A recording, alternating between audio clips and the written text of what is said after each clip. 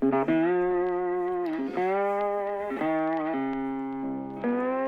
everybody, welcome back to another episode of the Nomad Strength Show, and one that I am incredibly excited to bring you today. It is not very often that we get somebody on the show that is often referred to as the Michael Jordan of whatever it is that they're in, and today I am joined by the legendary Jim SHOCKEY. If you followed anything in the outdoors world, hunting world, conservation, for the last several decades, Jim is somebody that you know who. And I was incredibly excited to talk to him today because he's written a novel, and this is his actual first novel. He's a super accomplished writer in the outdoor world. He's done thousands of articles and written so much stuff, but he tackled this novel, and it's something that he's been working on for 25 years now, since he first had the idea. And I wanted to hear the story about how it came to be. So in this interview, we talk a lot about his writing process and his process for getting this book made, why it took 25 years to make this thing, and he has a really important and I think awesome perspective on having a story to tell. And that's how this thing came to be, is he lived these experiences. And if you followed him for any amount of time, you know he has been all over the world. He has hunted and done everything in all of the craziest places on this planet. And so he has lived these experiences, and those experiences have given him an amazing story that he has created in this novel, Call Me Hunter. I was really excited to talk to him today, and I can't wait for you guys to listen to the episode. Go check out, you still have a week from the release date of this podcast to go pre-order the book, Call Me Hunter. The link is going to be in the show notes. Go pre-order the book. It's awesome. I'm telling you, it's a thriller. It's honestly kind of in its own category as we talk about how it came to be in the book. But please go pre-order the book. I hope you enjoy this podcast. And without further ado, here's my conversation with Jim SHOCKEY.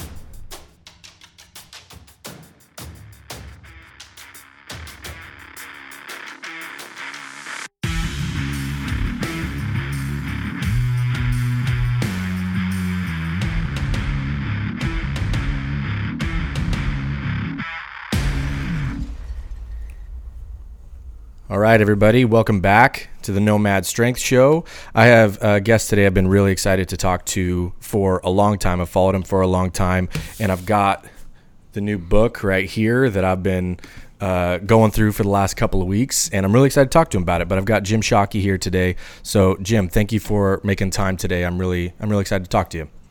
No, it's my pleasure. Yeah. I've been looking forward to it as well. Awesome. I kind of want to start with the book because of the way that it was presented, where you said this was a novel 25 years in the making. And I'm kind of curious, like, why did it take 25 years? Like, how does that idea spawn so long ago? And how did that journey bring it to, like, where now it's here finally? Yeah. You know, I started when I was 10 years old. I knew I would have a museum, and I started on that pathway. So the outdoor things I've done, you know, gathering, a lot of it was cultural as well, to bring the pieces back for the museum. But I also, at 10 years of age, started my first novel. I knew I'd be a novelist in my life. Okay. But I realized real quick, I mean, I could collect seashells and insects and pretty rocks, fishing lures I could steal from my dad's and my grandfather's tackle box for the museum. But writing is, you have to have a story to tell. And at 10 years of age, I mean, I got about page 8 and horrible. You know, I just can't do it. But I live my life with that intent. I have no problem setting goals that are half a century away. And I sat down in about 91 to 93, somewhere in there, and I penned the first words of Drago's dead. I hunted him down and I killed him.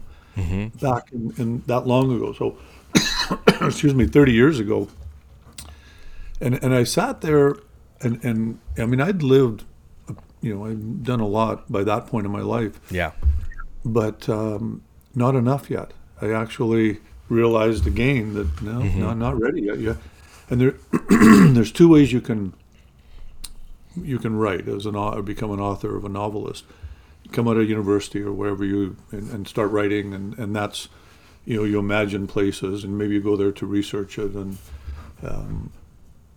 you know, or you just live life live life and live out on the edge of where the average person out there, the everyday living. I mean, you live sort of on the outlying areas, and that you create a story. I mean, you live a story. So eventually, in 2019 October, Mozambique was my last international trip, and I determined that in 2016 because I knew I was booked out that far in advance, and if I didn't cut it at some point and sit down and start writing the story, it would never get done. So 2019 November, I sat down and picked up those words again. Zhivago's dead. I hunted him down and I killed him, and I started writing the novel that I had now lived enough to have a story to tell.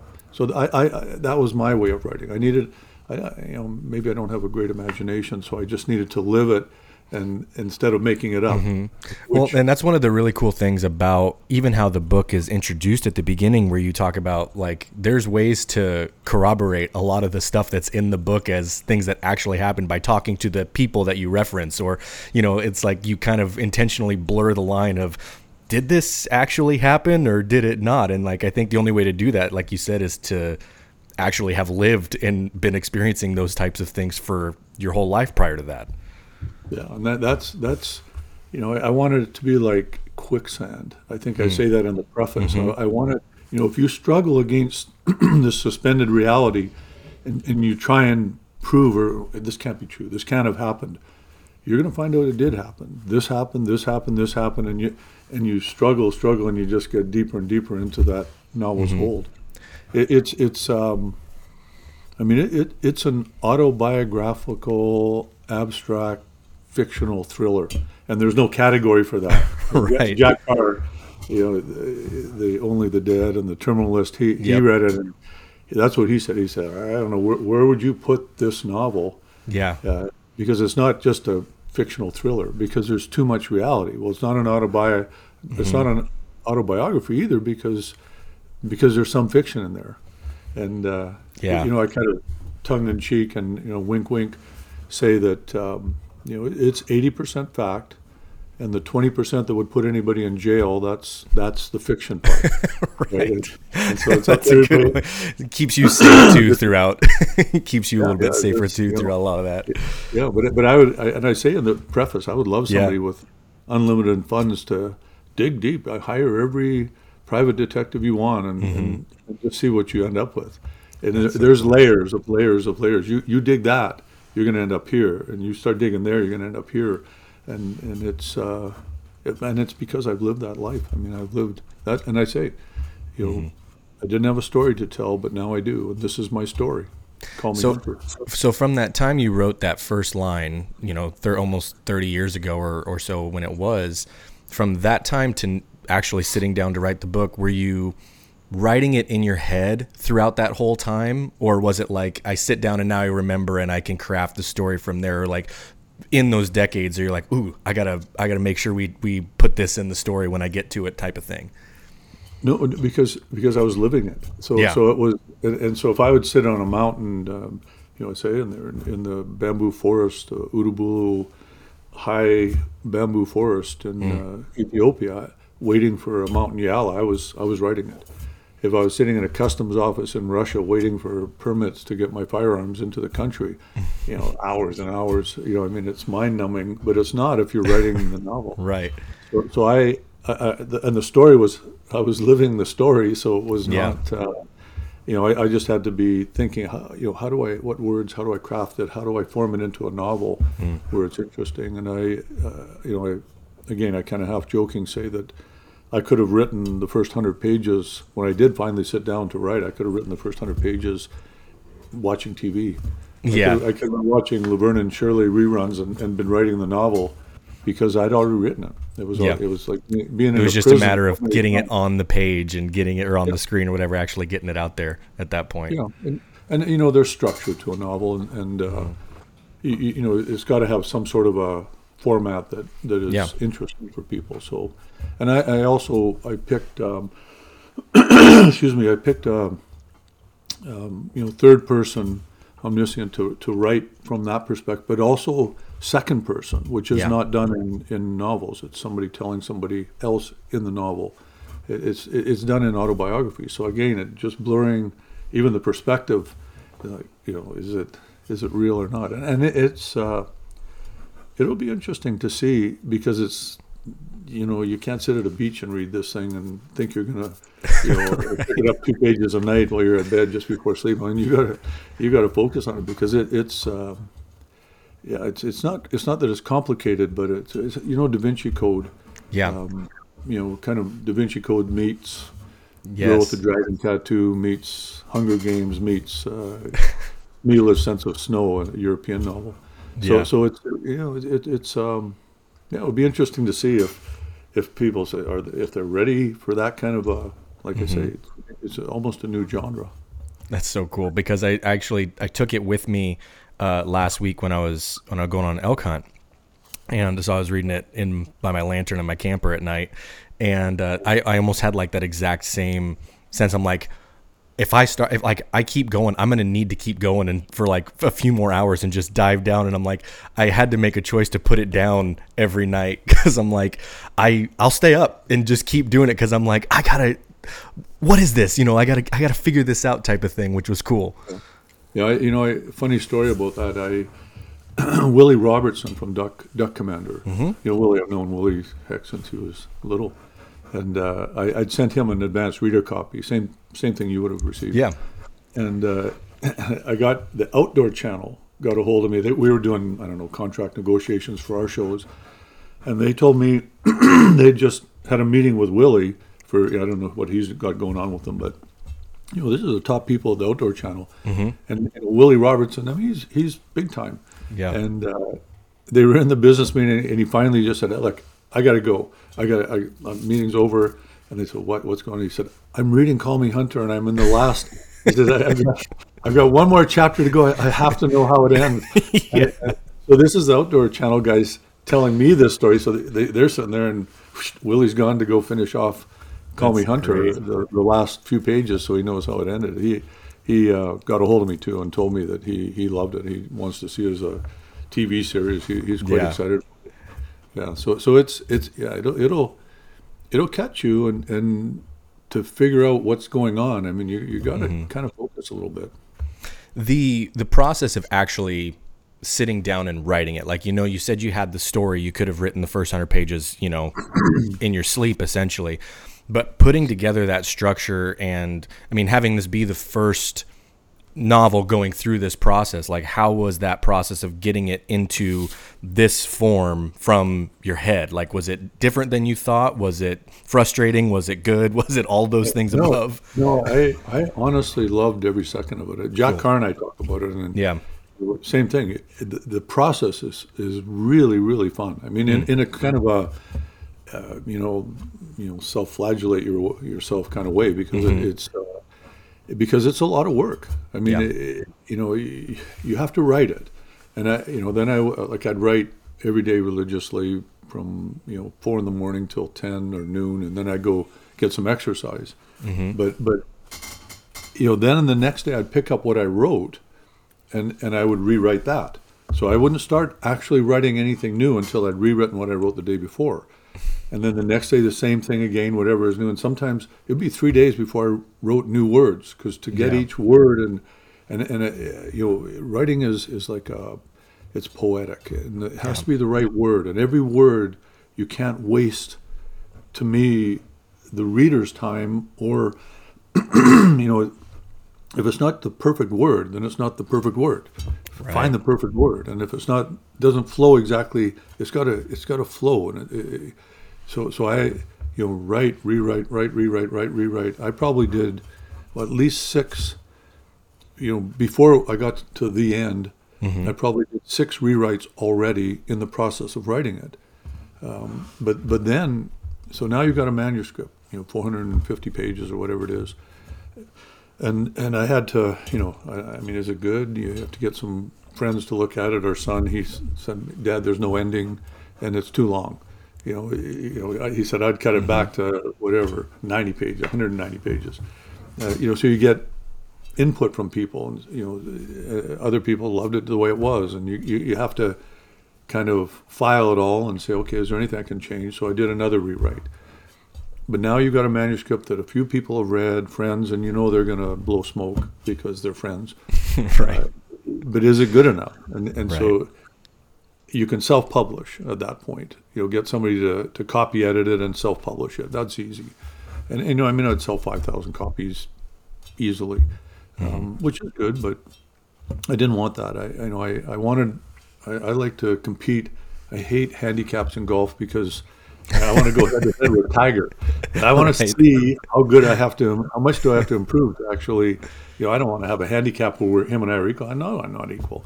But so writing was the same thing. Is this novel good enough to make it in the big leagues? But you can't get it. You can't even play in the big leagues until you have a agent. Because the big publishers won't accept a manuscript unsolicited. It's not going to happen. And then agents don't accept unsolicited manuscripts either. So you kind of have to ignore that rule and give them an unsolicited manuscript. And it's interesting. My Esther Fedorkovich, she gets 1,000 unsolicited manuscripts a month. So she's got 13 readers that read the manuscripts that come in, and she can't read them all, and she doesn't want to waste her time with books and her novels, manuscripts that aren't good enough. So you have to get through those 13 readers before you ever get to the agent. So they've got to recommend it. Then the agent has to actually read it and like it. Well, a novel isn't like watching a half-hour TV show. It takes 8 hours, 10 hours, whatever it takes to read it. But I made it through the 13 and made it, through Esther, and we did FaceTime like this, and it was pretty funny. She had her paper from all the 13 writers in front of her, and she said, she said, I have to ask you this first question, because she didn't know me. She said, did you actually write this? Well, yeah, and I think it's because, here, cowboy hat, right, hunter guy, outdoorsman. How can you possibly actually be sentient and be able to put a sentence together? And it's not just a straight hunting story. It's a novel, and it's a fairly complicated plot line, with anti-heroes and protagonists and antagonists, and she, that was her first question, and I said, of course I wrote it. and then she said that there are 13 writers that said, sign this guy, he's the next great writer. That's what it said. Awesome. She showed it. Yeah, so now I had an agent. And maybe everybody out there is getting bored with this, but if you want to be a novelist, this is the process that you're going to get it, to this stage right now. You have the art. This is actually the first of the printed hardcover versions that will be on the bookstore shelves. I just received my box of them the other day. They give me 50 that I can give away or sell or whatever. But now you've got an agent. She then has to go to the marketplace, the big publishers, and try and sell it to them. She believes in it. Simon & Schuster gets 1,000 manuscripts from agents and unsolicited manuscripts a week. So they don't get read. They just sit there on people's desks, and eventually, and they have their readers, and it goes through that. So it was a year at least. Wow. From when Esther and I started trying to, because it's almost literary. It's literary because it's a different, genre. It doesn't fit in one of the commercial genres. Yeah. She sent it to 10 literary publishers, and not one of them read it. Not one read it. They all sent it back because what they did was they Googled Jim Shockey. Right. And this is, basically, I'll paraphrase, but every single one of them said, he can't write literature. This is not. It can't be literature. We didn't bother reading it because he's too much of a celebrity, is what they said. And I don't think that's what I am at all. I'm not. I'm just a guy. But, too much. Social media following over 1.2 million. You're just not. You can't possibly write literature. Sure. And, my takeaway from that was, well, you got to be a down and out professor of English lit that is committing suicide every second week and depressed. I don't know. I guess that's what you have to be to write literature. So then we had to reconfigure our marketing plan and attempt to get it into the commercial fiction, world, which is very, very difficult. Like I say, Simon & Schuster gets so many books, and I wanted Emily Bessler, who's the best editor. She's the rock star. She's discovered, many, she does many Jack's books, doesn't she? Yeah, Yeah. She's the real deal. I mean, she's just so talented. She recognizes talent. That's her job. And I wanted her, but of course, try and get a book to Emily Bessler. So it took a year. And finally, what? Jack Carr. It was Jack Carr that actually got a hold of her and said, listen, you got to read this thing. And she did, and then it was, then the work started. Her and I did 4 rewrites, like complete rewrites. And I've read the book out loud to myself once, read it to Louise twice, just because that's when you pick up mistakes and little things. And 4 rewrites, and she made me give it an ending. She said, you can't leave it a cliffhanger. Now, I always had it as 3 books, because you can't do 1,000. That was going to be one of my questions. Was this the plan, to build off of it for a series? Yeah, well, because you couldn't tell the story in that short, one novel time. But I left it as a cliffhanger. So you want to find out what happened in this novel? Get the second one. Right. And she said, you're a first-time novelist. She said, if you're Stephen King, you can do that. Or James Patterson, you could leave a cliffhanger and the readers will buy the next one. She said, you do this to the readers on your first one, they'll hate you. They'll never pick up a book. I mean, got to tie up some of the ends at least. Yeah. So I actually had to write the first 4 chapters of the second book and tack them on to the first book, just so it kind of wraps it up. Yeah, in a bit of a package. So there's an ending, but there's an opening there. The ending is it sets it up for the second and the third book, which are I had to sign a 2-book deal with Simon & Schuster, so I got to sit down and do all that work again. Oh, the whole thing again. No, yeah, which is the story is all there. I just got to continue with the story that I got down in the first book. I was going to ask, because you brought up, you'd get up and you'd write early in the morning, and you did that every day. As far as process goes for writing, I'm always really fascinated to see how everybody approaches this differently. And I was listening to, I believe it was Tim Ferriss's podcast, and he had on Stephen Pressfield.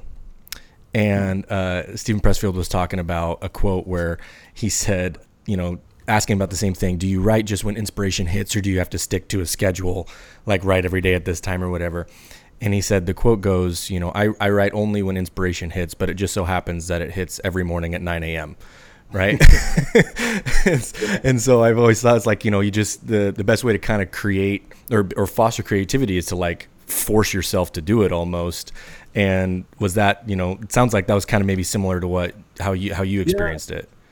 Yeah, it's funny. You said creativity and force, but what it is, and it's Willa Cather in the Professor's House said that desire is the magic element in creativity.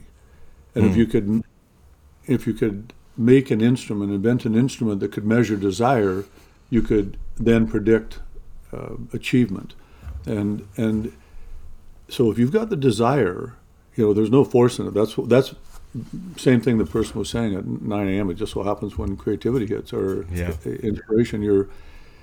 If you have the desire, you just do it. I mean, and outdoor, anybody involved with the outdoors, 4 a.m. is no big deal. You're always up early, and you why? It's easier to sit at home, sleep in, watch the first football game, watch the second, watch the third, have dinner and go to sleep. Maybe watch a movie before sleep. I mean, that's easier. So you want to get up at 4 a.m. You say you're reading this Call Me Hunter in your camper on an elk hunt. I doubt you're reading it at 10 in the morning. Well, you're out in the mountains first thing, and it's the same thing for writing. It's the same discipline, but the discipline comes because you have the desire to be disciplined. And so, it wasn't. I never had to force myself. I mean, I literally would wake up. Yes, I got to get back. And you're living in that world. yes, I have to go up on the mountain, and maybe I can hear the elk bugle, and I can sneak up on them. And I mean, the desire to feel that morning mist, the coyote wind, listen to it, as the birds, start to chirp and call, and the dawn starts to break. I mean, that's that. I guess that's the payback. That's the, but it's the motivation that comes in the beginning. Desire, and desire is what causes motivation. So I never had any trouble with that. And I think there's, a very wise fellow once told me that the difference between writers and everyone else is writers write. So many people want to write a novel, and they'll write a page or two, but writers don't do that. They continue. Hemingway, I mean, he wrote every morning till 10, I think, before he had his first gin and tonic.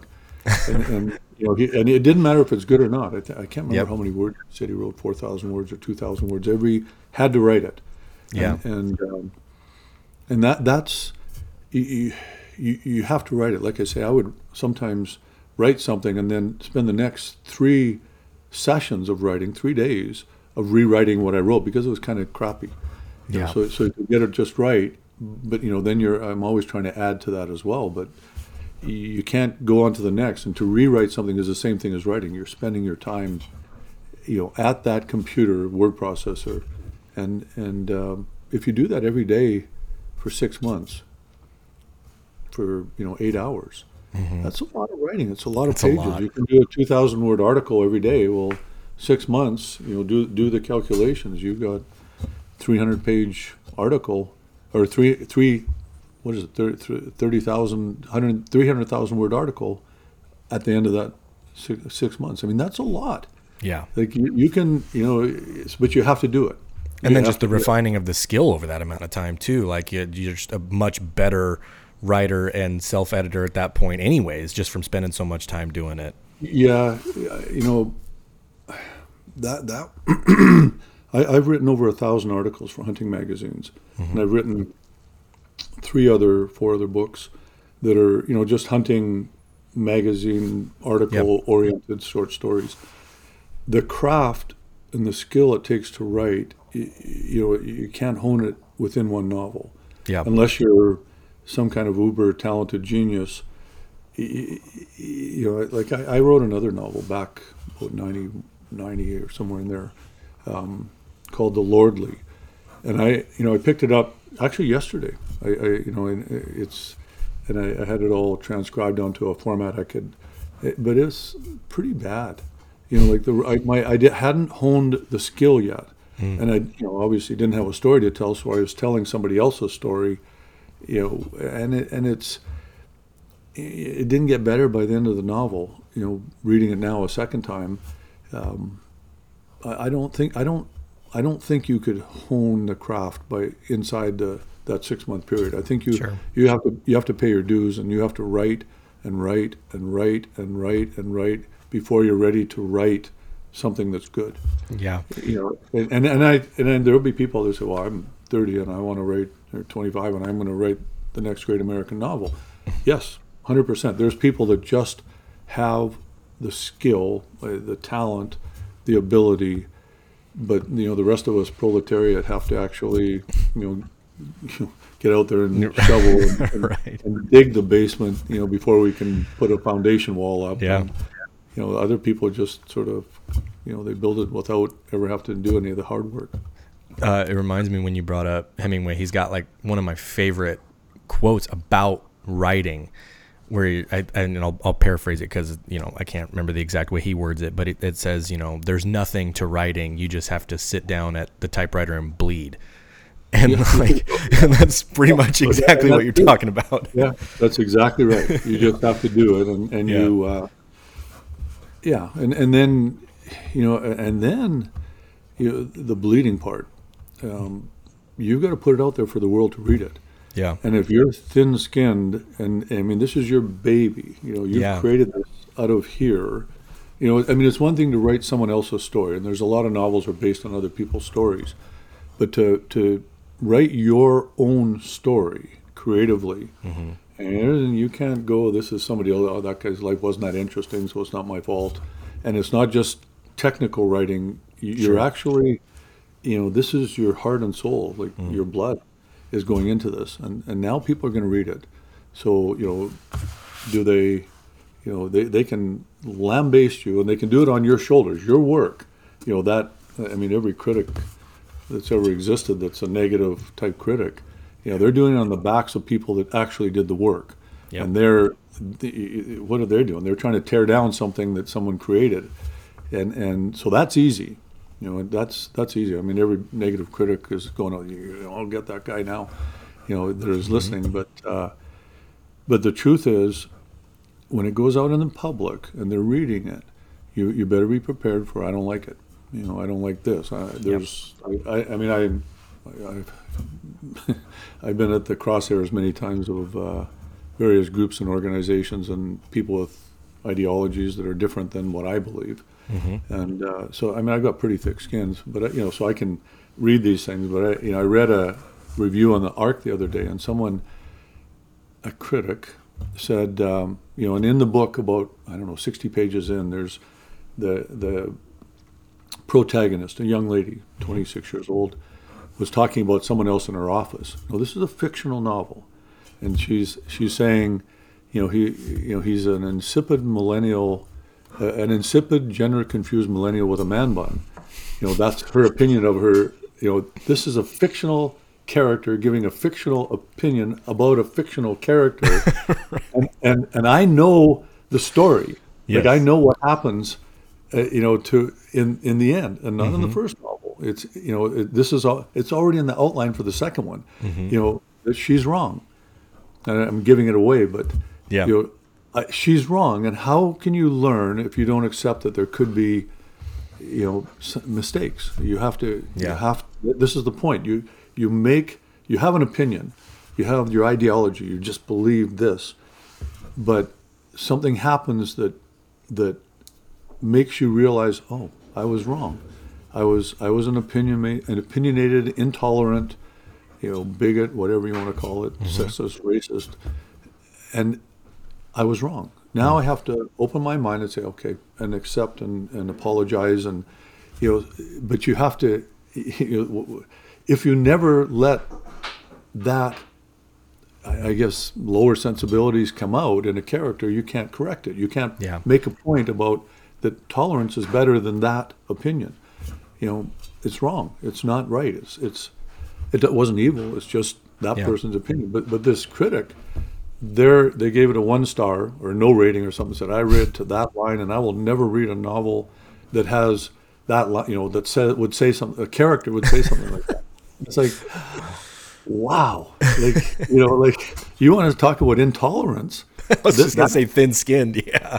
Oh, they're and it's cognitive dissonance for them to accept that even a fictional character could say something that offends them. And so but anyway, so back to the bleeding part, you have to be able to, look at that and go, well, holy cow, really? But it is, and not take it personally and say that person, I'm inadequate. I don't have any, I shouldn't have any self-confidence. You have to still maintain that your wholeness without letting those people take chunks of you, and even though it's your baby, they're throwing stones at.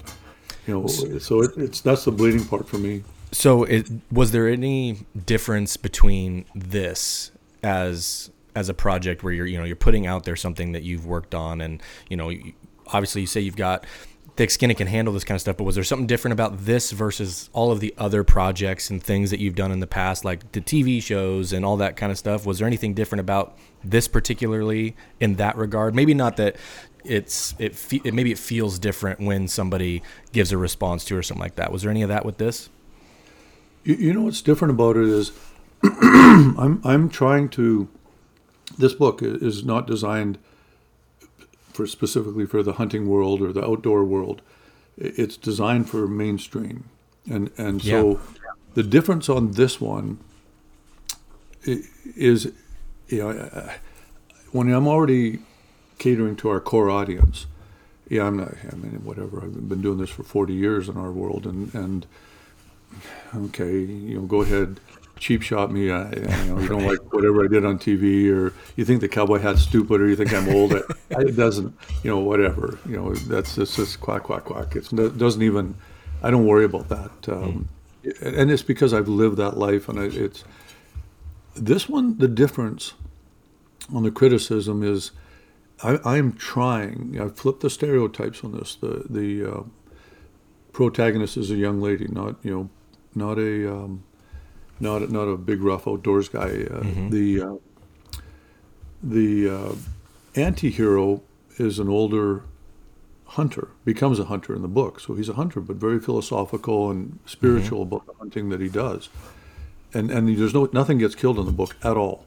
But he talks about that, or discovers it as in a later part of his life. The villain is an animal rights activist. So I've I've twisted it so that, yes, of course, if you're out to that side of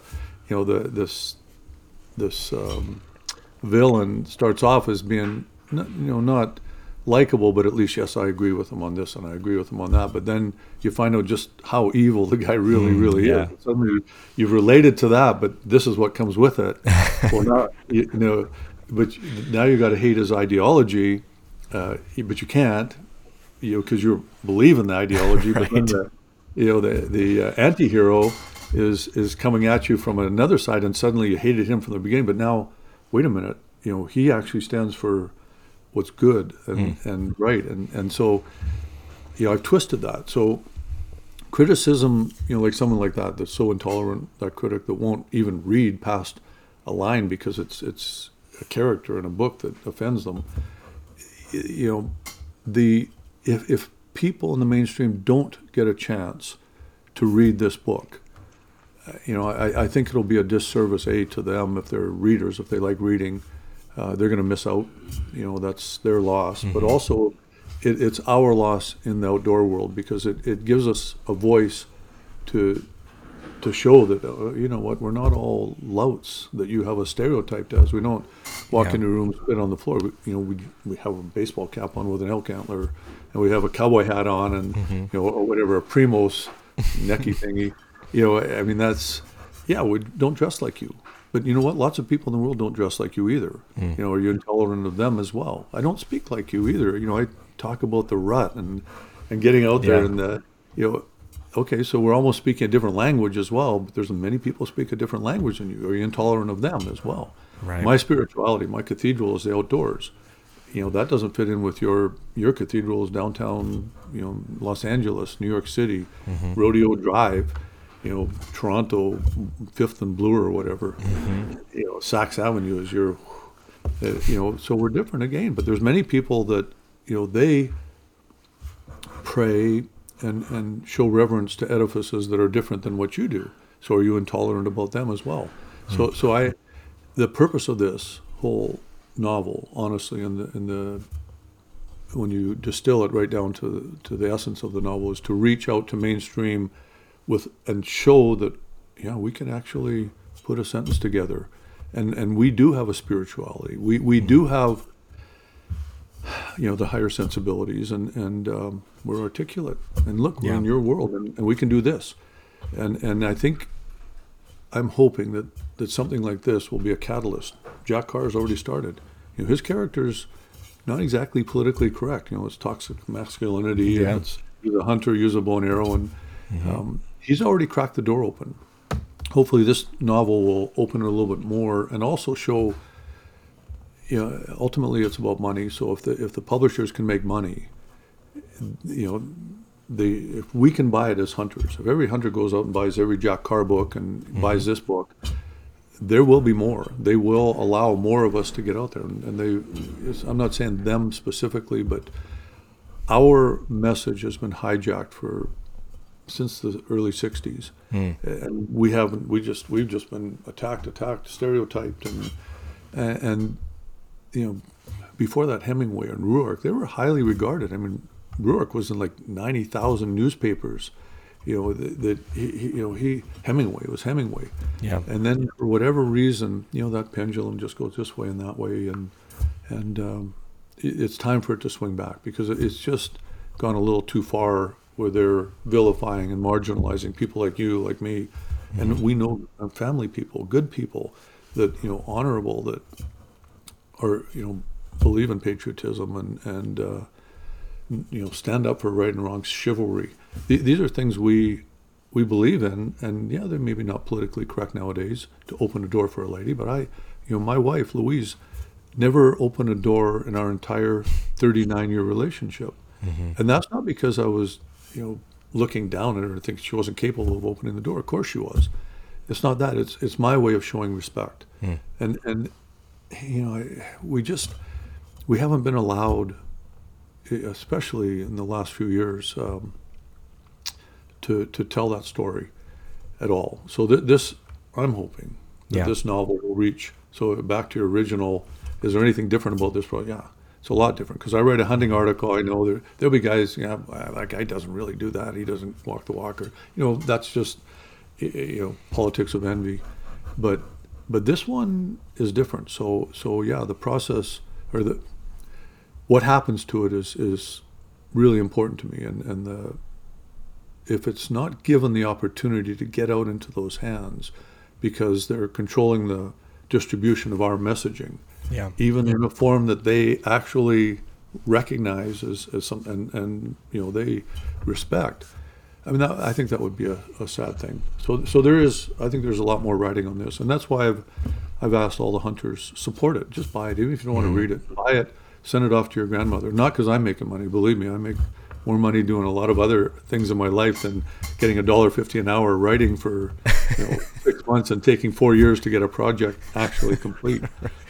So it's not about the money. It honestly isn't. But it is about giving us an opportunity as hunters to change the perception in the mainstream media, and that 80% of the population that doesn't hunt, but they're not anti-hunters, not animal rights activists, and they're just not outdoor people. But if we reach them with a message, like I say, it's important that we support it. Just like we'd all support Jacques Carr and all his novels. Every one of us should have every one of his novels lined up, even if you never read. And we're not always the best readers. Audiobooks we're a little better at, but right. But as long as everybody buys it, I think it'll make a big difference. Then they can't ignore it. Can't ignore our message. And you have, and you talk about changing or beginning to change the perception of the group outdoorsman hunters, right?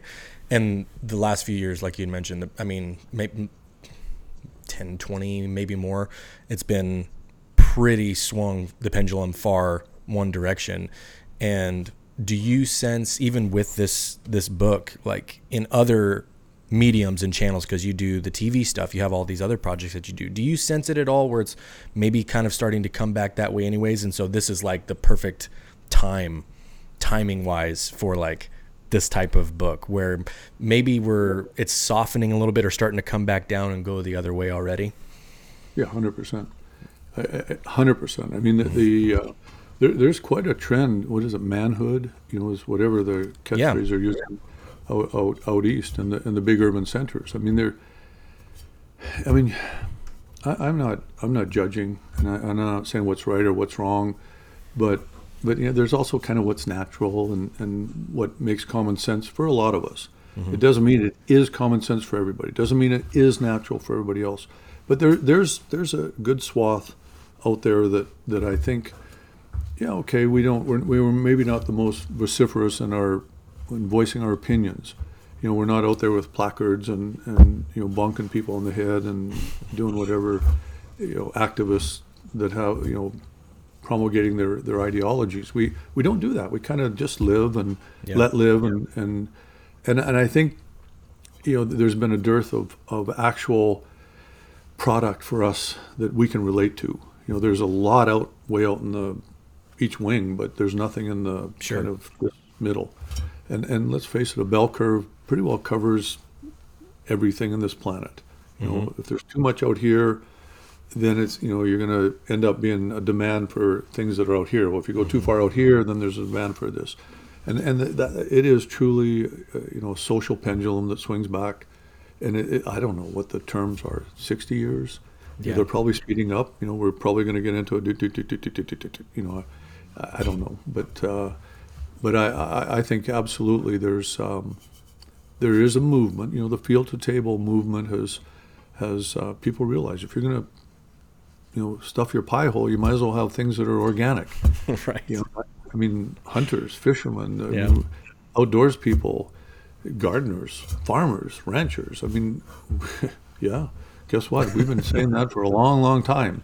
Yeah. Let's this is your temple. And nowadays we really, especially with all the crap that's I'm sitting here with a plastic thing in front of me and all kinds of finishes on this stuff. Like those are. I'm breathing that crap. And it made our life easier. But if we're also adding to it with a whole bunch of processed crap, going down the gullet, it's so I think people realize that, and in the cities it's very difficult for them in the urban centers to realize that goal, but it's not difficult for us out in the rural areas to do it. But I think the people in the city are starting to look at us and say, okay, maybe they dress weird. What a weird hat that guy wears. But they're I think there's definitely more tolerance, which is wonderful because the world's not that big a place anymore, and 8 billion of us. We better start learning to get along and tolerate, your point of view, my point of view, his point of view, their point of view, its point of view, whatever. It doesn't matter. We just have to start being more tolerant, and so I think there's people are starting to realize that. I hope. Still part, and I talking about our countries, Canada, United States. It's a big world out there that not everybody's doing that at this point. There's places that it's not happening. Places where it's still like the Dark Ages. Usually autocratic, either communist or fascist. Too much control. Yeah. People that circle bell curve, just wrap the ends around, and that's where they're the same. Bell curve is probably not the best, actually. I just designed a new one. It should be like this and like that. Loop all the way back around. Same. If you're this way, that way, if you're that extreme, you're the same. So, I think there's greater acceptance for sure. And people like Joe Rogan. I mean, look what he's done. He's been huge. Says it, biggest reach of anybody, and he says it. I'm a hunter.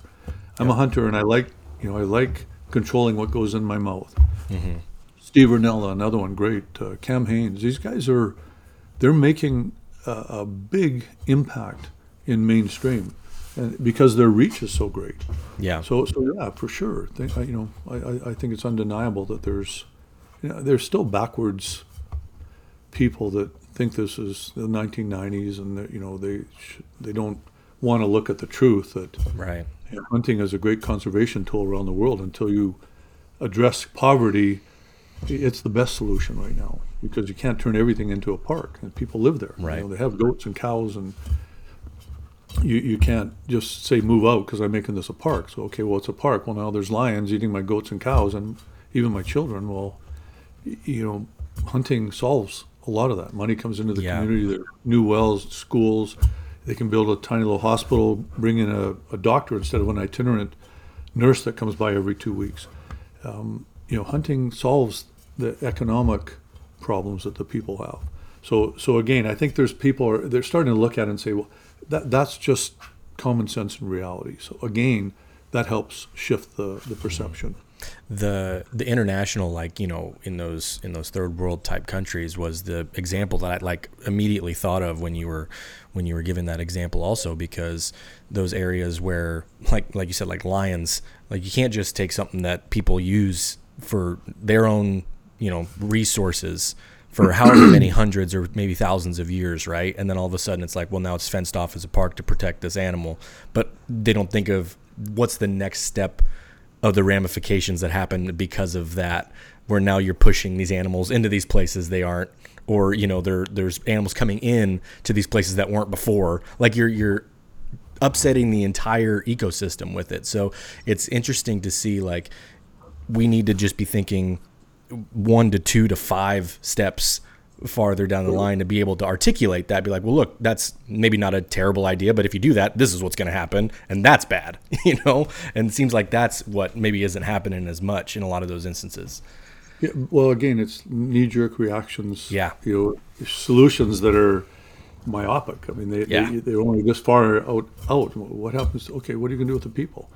You want the lions there. The lions are hungry. They ate the person's goat. Mm-hmm. But you don't want them to get any money for someone else killing the lion, but they can't have the lion killing their next goat because the family's going to starve. What are they going to do? They're going to poison the lion. They're going to poison not just that lion. They're going to poison every lion, right? But if you make the lion their cash crop, I mean, it's a terrible thing to put it that way, but sure. But if you make that lion worth $100,000, they're going to look after the lion and the lion's family. Mm-hmm. And yes, one lion will die, but the rest are going to be alive. And usually, with good management and conservation, you take the lion that's beyond breeding age, that's actually, just taking resources away from the real viable population that's breeding and continuing to increase numbers. So we have to look at the wildlife in places like that. You have to give it to the people, and let them raise the lions, not in a pen, but sure, steward over the lions, steward over the antelope, because they would rather have the lion killing the antelope. So if there's lots of antelope, they get lots of lions, and their goats and cows are still okay. Give it back. Ejidos down in Mexico. That's what they're doing. Areas becoming traditional lands. All over the world it's happening. Australia, up in the Arctic. And it's not about Namibia. Some of the most successful programs where the tribal, I use that word not disrespectfully, but they, the people in the area manage the wildlife. It becomes their herds, their flock. They steward over that, and an elephant gets killed, but they get the meat from the elephant, and they were going to kill it anyway to sell the ivory for whatever, right. And they get 100 times more than they would have got for selling that little whatever ivory it is. Yeah. And they get the meat anyway. Yep. So yes, they're going to look after those elephants, and it's common sense. But and I think people, like I say, are starting to see that. They're starting to accept. Well, I don't like hunting. I don't want to see an elephant killed. On the other hand, I get that if you don't, they're going to kill all the elephants because they're trampling their crops. Yep. They'll kill them all, and they'll kill them all for the ivory, for the $10 they're going to get a pound or whatever. So they're, the reality is you cannot have an ideology about the wildlife in places like that. You can't have your ideology, I hate hunting and I hate hunters, so I'm going to stop them. It doesn't matter the cost to the wildlife. That's not my concern. I want to stop those guys because they're getting pleasure. They have this warped, mutated vision of what we do in the wildlands, right. Thinking we're out there to kill something. We get a joy from that. It's like that's sad. Yeah. We don't. There's no joy in killing something. There's a joy in the accomplishment of the effort that it took, the training that you had, the skills you had to hone, the fresh air, the exercise you're getting, the lifestyle that you're living, the self-reliance that you're gaining from this. That's what hunting's about. The kill, we don't do it to kill. I think it's Ortega de Gasset, the Spanish philosopher, that said, I don't hunt to kill. I kill to have hunted. And he's bingo, like that's. Yeah. But people have to let go of their ideologies because they'll love those animals to death if they don't get practical in their perception of what's going on over there and think that, just by stopping hunting, and I've stopped the killing of an elephant, that you've saved the elephants. No, you haven't. You've actually given the other elephants a death sentence. You've given the lions a death sentence because the people are not going to put up with them over there. And you got rid of the hunters, great. But what is your real goal in this? And I think that's where the dialogue will eventually have to take us, and we'll have to look at and say, well, you want the same thing I do, more wildlife, right? That's what we want. Okay, how do we do that? You want to make a park, but you can't kick all these people out. You can't get rid of their cows and their sheep, and they're growing their mattock there. You can't kick everybody out to make your park, so they're going to have to live there. Well, now there's lions and antelope eating and elephants stomping their thing. What are you going to do? It's not practical. It's a good idea, but it loves the animal to death because they're going to kill them all. They're going to kill. You think they're going to kill their goat when they go kill an antelope or snare an antelope? No, that's their wealth. But if the antelope's worth 100 goats, they're going to let you shoot the antelope, take the money, go buy 100 goats. I mean, Right. and you can't, you have to address the population issue, poverty. And if we want more wildlife, we need to get together and realize that's, you want it, I want it. Okay, yes, we come from opposite spectrums, but we want the same thing. Okay, Yeah. how can we affect that? And this is a good tool to make that happen, even though you find it reprehensible and repugnant, because of your ideology. What do you want? You want more wildlife, or you want to get rid of hunters? So I think eventually we're going to end up there. And there's younger people, like, look at you. I mean, I'm a lot older, and my generation can't change that easily anymore. But you guys are making a difference. You're changing that. I mean, look, that's pretty cool. Yeah. And I mean, someone sitting in the urban center, looking at that, going, I'm in my suit and tie, and I go to my office every day on the 23rd story, and COVID hits, and now it's I'm entombed in my penthouse suite. I can't leave it. I can't get food. There's no supply lines. Supply chains busted. I mean, it's a tomb. What are you going to do? You're going to look. They look at you and go, Looks useful. Yeah, maybe I want to reconsider my ideologies. Maybe hunting not so bad, and it's going to happen. It's organic. It's going to happen. And back to the book, those kind of things. Everything you're talking right now, us talking. This makes a difference every little bit. Maybe we'll reach one person out there. I would love who's ever that one person that's listening to this, that this gave them a different perspective on what we do and how we do it and who we are in a positive way. I'd love to, reach out to me on social media. Yeah. DM me, whoever you are out there listening, because and tell me, did it work? Are we bang on here? Are we hitting that nail on the head? But I do believe that there's, hope, because the truth is the truth. Mm-hmm. You can only color it and shade it and spin it, so long before people realize, well, it's not. There's no lions there now. Yeah. What happened to the lions? Well, there's no hunting. Well, guess what? There's no lions. Wasn't the purpose to have more lions? Yep. So reality is reality, and truth comes out eventually. We've got a few minutes here before I let you go, and I want to give you the chance to, we've been talking about the book, and comes out in a couple of weeks. Public, I believe you can still pre-order it now. I wanted to ask, because, I ask all the guys that are hunter guys and outdoors guys when they come on the show, and you've got a incredible swath of stories here to choose from, I imagine, in your life. Do you have a favorite hunt that you ever went on, like that you consider to be, this was my favorite hunting experience? Experience, no. Plural, experiences, yes. Anything with my family. My dad, I was there, Eva was there too, for his last whitetail.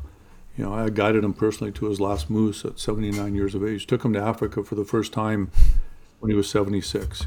When he got his first kudu, I think, was the first animal he got, and I, it was a long stalk, and I said, "Boy, that took a long time." He said, "Yeah, it took me 76 years." It's like, oh man, I grew up in a trailer park. We had no money, and Dad and Mom, when I was young. I mean, it was conversation every day was whether he'd get laid off, and whether we'd be able to afford to. And when we finally did buy a house. I mean, that's how he lived. It took 76 years for him to get there to be able to take that shot at the kudu. Those are, the most important hunts. Evie's first whitetail, her first bear, our son's first whitetail, his first bear. I mean, my father-in-law, Len, Evie on her first big game animal was a warthog over in Africa. And my wife, Louise, rest in peace, she was there, and she was never a hunter. I mean, she would literally take flies and let them go outside the house. And, I mean, we were total opposites, beauty, beast, lady, tramp. But she was there because she knew that Eva wanted to try this, wanted to try this outdoor lifestyle, field-to-table living. And Louise, God bless her, was there. I mean, that, how can any other hunt be significant compared to that? Yeah. Family. That's, and then next in line is friends. The camaraderie you share. That's such a huge part of it, and it probably goes back to ancient times when maybe we lived in a cave and we were looking after each other, and so you'd be together and successful on a hunt. We were going to survive for another month or week, or depending how many were in the cave. It depends how big an animal. If it was my cousin Guy getting it, we probably would have lived for maybe the next day. If I was getting it, but this is what it's about. Yeah. Camaraderie, friendship, family, respect. So those are the hunts, not the size of the animal, 1 inch bigger. Oh, I got this big. Yeah, it's great. I think it's great. And I think selective hunting is the way to go for me personally. I get a lot of opportunity, and I don't eat, as much as I used to. I don't have to provide for a family as big as it was, and they're all moved on and providing for themselves now. But still friends. But size of the antler, record book. Sure. Whatever, got my limit of ducks, or those hunts, they just pale in comparison to the hunts with any of my hunts. So favorite experiences, or any hunts with family members. I love it. Well, Jim, I really had a pleasure talking to you today. I really appreciate you making time. The book, Call Me Hunter, comes out October 17th. I can still pre-order it on Amazon and anywhere else, correct? Correct. Yeah, I just got the word today that the pre-orders have hit 2,000, which is awesome. Yeah, it's really big for a first-time novelist. The debut novel. Nothing would make me happier if we can hit because this all becomes part of the bestseller list computations, and it's not. It's this novel switched the stereotypes. So yeah.